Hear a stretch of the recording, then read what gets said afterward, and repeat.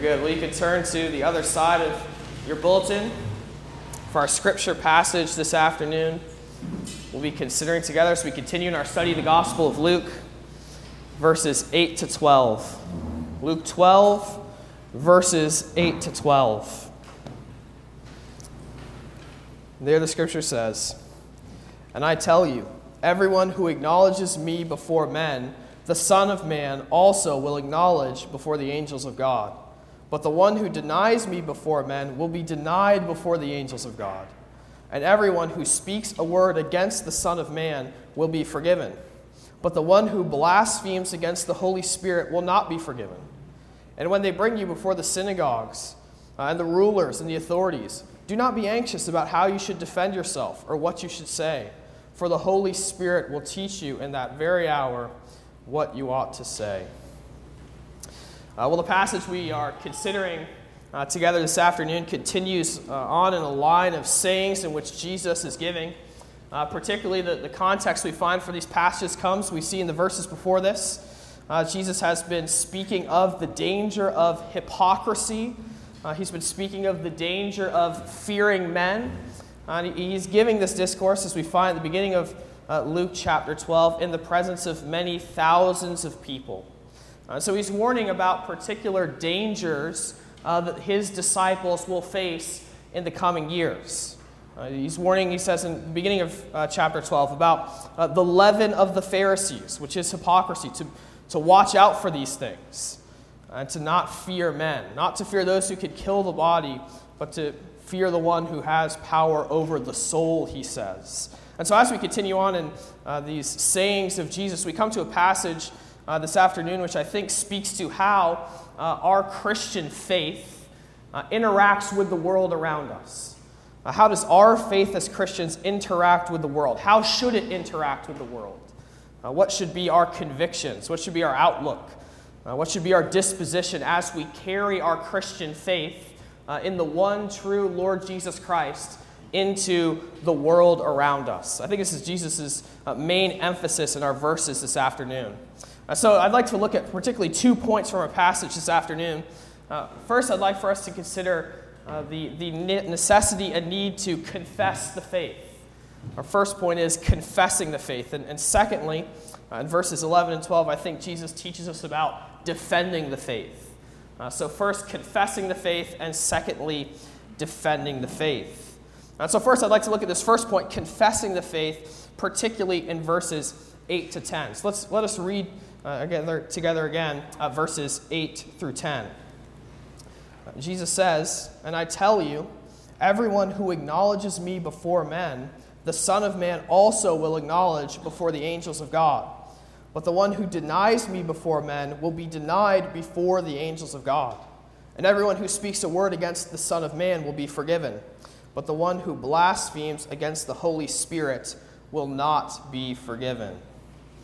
So as Jesus addresses his disciples here, I think he addresses particularly two different things. He exhorts to what we might call the good confession, the true confession, and he warns against a bad confession, and gives us the eternal consequences of these two things. So I'd like for us to look at both of these things. First, the good confession that Jesus describes here. We see it at the very beginning in verse 8.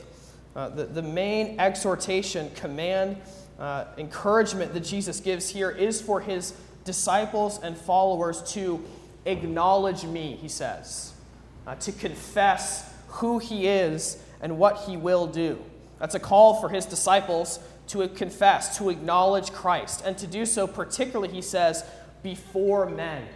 Before men. In fact, the very word that Jesus uses here for acknowledge has the connotation of a public context. He's not speaking about just a private confession in one's heart, but he is speaking about the public confession of his followers to the world around them. And here we see, I think, a very important point that Jesus makes, which is that there is the necessity of confessing Christ before men for all true followers of the Lord Jesus Christ.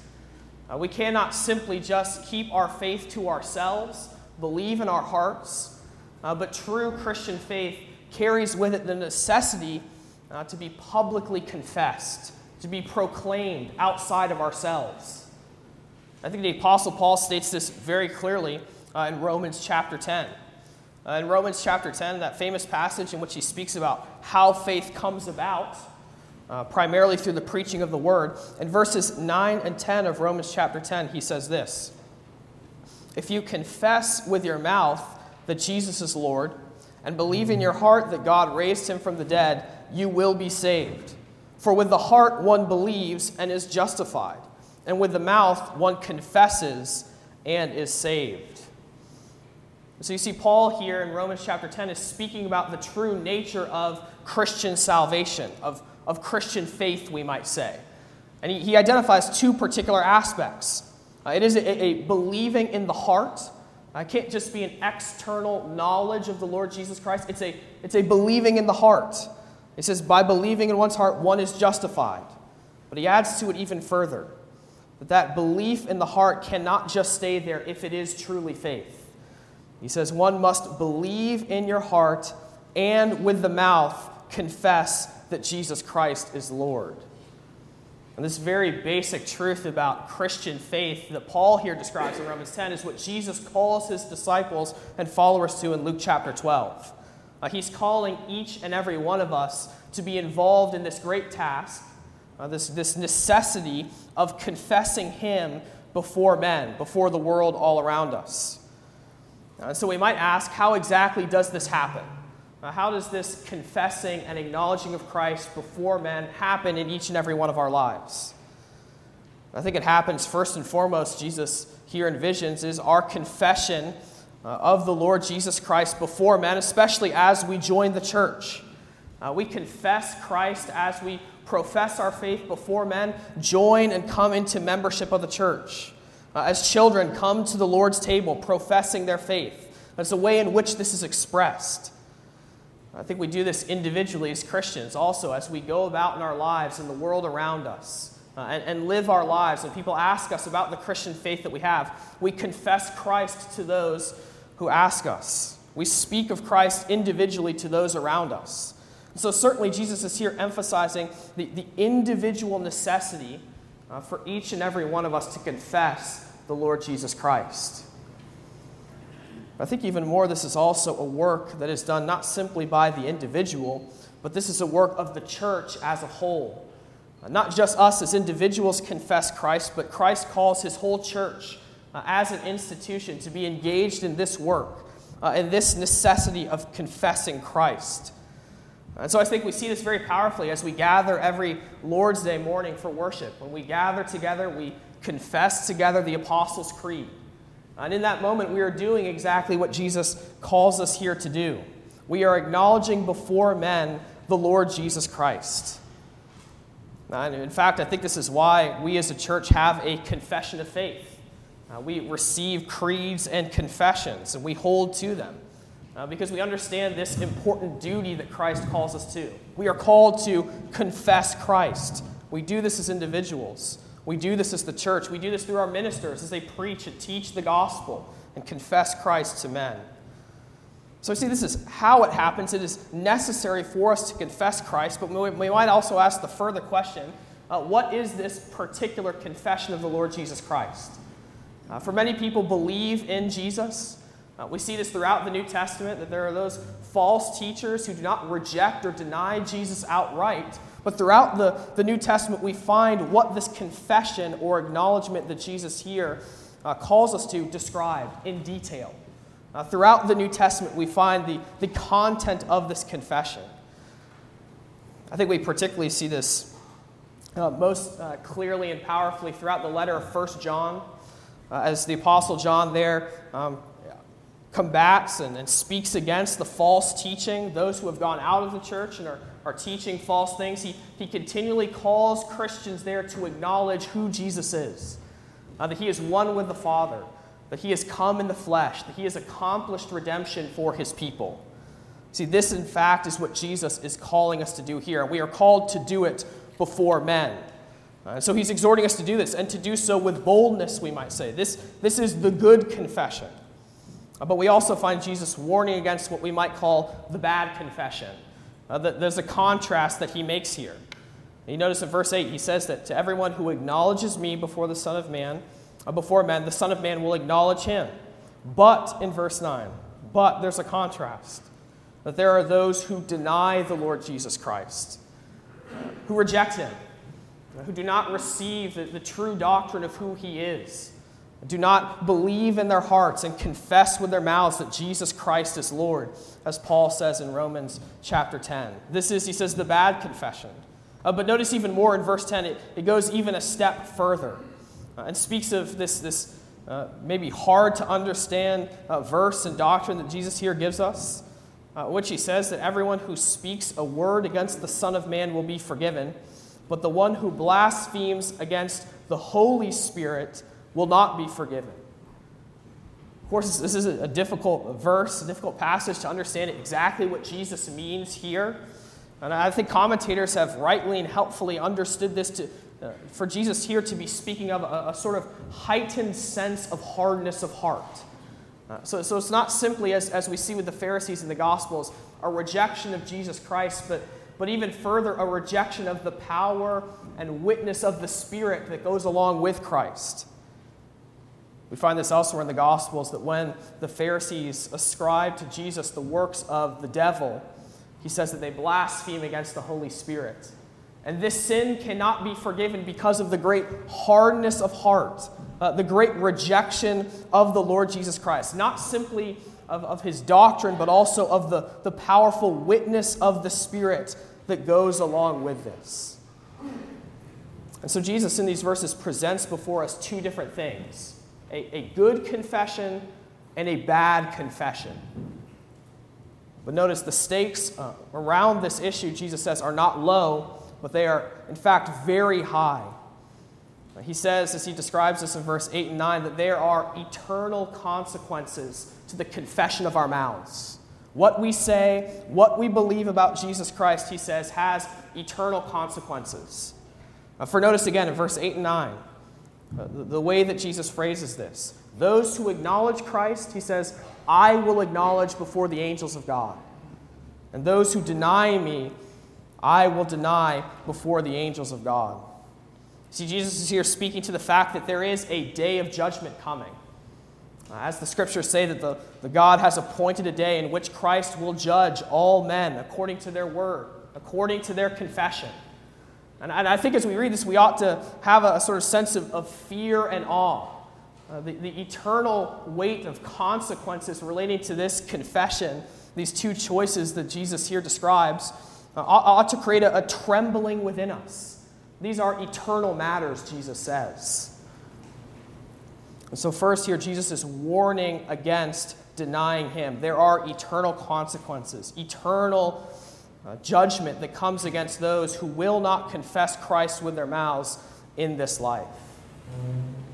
But I think for us as Christians, as we read these verses, we also ought to draw from this not just a trembling of soul, but I think Jesus gives this to us as a great encouragement for our souls, as a great hope and encouragement for us, that when we confess Christ before men, he says, our souls will not be put to shame. Though it is difficult now to confess Christ, though there are trials, though there are difficulties, Jesus says that in the end, you will be vindicated. There is hope for those who confess Christ in the end. I'm sure each and every one of us know that in this life, in this world now, it is difficult to confess Christ. I think J.C. Ryle really helpfully describes this. Ryle says that the difficulty of confessing Christ is undoubtedly very great. It was never easy in any period. It will never be easy as long as the world stands. It is sure to entail on us laughter, ridicule, contempt, mockery, enmity, and persecution. And yet the great encouragement that Jesus gives for our souls in the face of this laughter and ridicule, contempt, mockery, enmity, and persecution is that there is a day coming in which Christ will confess us before the angels of God. There is hope. There is vindication for those who confess Christ in this life. And so here we see first Jesus calling us, exhorting us as his people to this good confession, to confess Christ before men. But he goes even a step further in verses 11 and 12, where I think we see Jesus teaching us about, we might say, defending the faith. He both calls us to confess the faith, or we might say standing by it, defending the faith that we confess. So looking in at verses 11, 12, you can see the situation that Jesus is addressing and envisioning. So verse 11, he says, "And when they bring you before the synagogues and the rulers and the authorities, do not be anxious about how you should defend yourself or what you should say, for the Holy Spirit will teach you in that very hour what you ought to say." So you see Jesus moves from the individual and corporate confession of Christians before men to a very particular circumstance. He envisions his disciples being brought before the rulers of the world, both religious and civil, being brought before them. And notice, I think it's very significant the way he introduces this in verse 11. You notice he does not say, if you are brought before the rulers and authorities, you should say this. He does not say that it may happen, or it is possible that one day you will be brought before the rulers and authorities. But no, notice what he says in verse 11. He says when, and when you will be brought, when they bring you before the synagogues and the rulers and the authorities. I think it's immensely striking that Jesus says it in this way. For in Jesus' mind, this isn't just a question, a possibility that might happen. But no, for Jesus, he says that this is a sure and certain reality that the church will face. It will happen. Right? That his people will be brought before the rulers to give account for the confession that they have made. And even here, I think we learn a very important truth that Jesus is seeking to teach us. That when we fulfill this first point that he's called us to, when we confess him before men by faith, truly and rightly, there will be questions, there will be hostility, and there will be opposition to that confession. See, Jesus' second point here in verses 11 and 12, I think naturally flows out of the first. For we have to understand the context, the world in which we confess Christ before men. Jesus describes this in John chapter 15, verse 19, where there he speaks of his followers and says that if you were of the world would love you as its own. But because you are not of the world, therefore the world hates you. Elsewhere, Jesus says that the world hates you because they hate Christ. They hate me. And so we confess Christ before men in a context, in a world and situation that hates the Christ whom we confess and therefore hates us. Elsewhere, the Apostle Paul describes the nature of the gospel very famously in 1 Corinthians chapter 1, where there he describes the gospel, the word of the cross, as folly to those who are perishing. It's folly, he says, to the world around us, that which we confess. He goes on to say in 1 Corinthians 1:23 that the gospel is a stumbling block to Jews and folly to the Gentiles. That encompasses all people. The world hates the Christ whom we confess, and the gospel about Christ is a confusion to them. It's folly. It is a stumbling block. And so it ought not to surprise us when we confess Christ that we will face these questions, this opposition that Jesus here foresees. And if we do not believe the words of the Lord Jesus Christ, we can see it confirmed throughout the New Testament. In the inspired account of the early church and the ministry of the apostles, we see this continually happen over and over and over again. We see Jesus himself in his passion at the end of the Gospels. He's brought before the rulers, the Jewish rulers, the Roman rulers, brought before them to give account of himself. Peter and John in Acts chapter 4, after they heal the man and after they preach the gospel, in Acts 4, they're brought before the elders, rulers, and scribes so that they might question and challenge them for what they're preaching and what they're doing.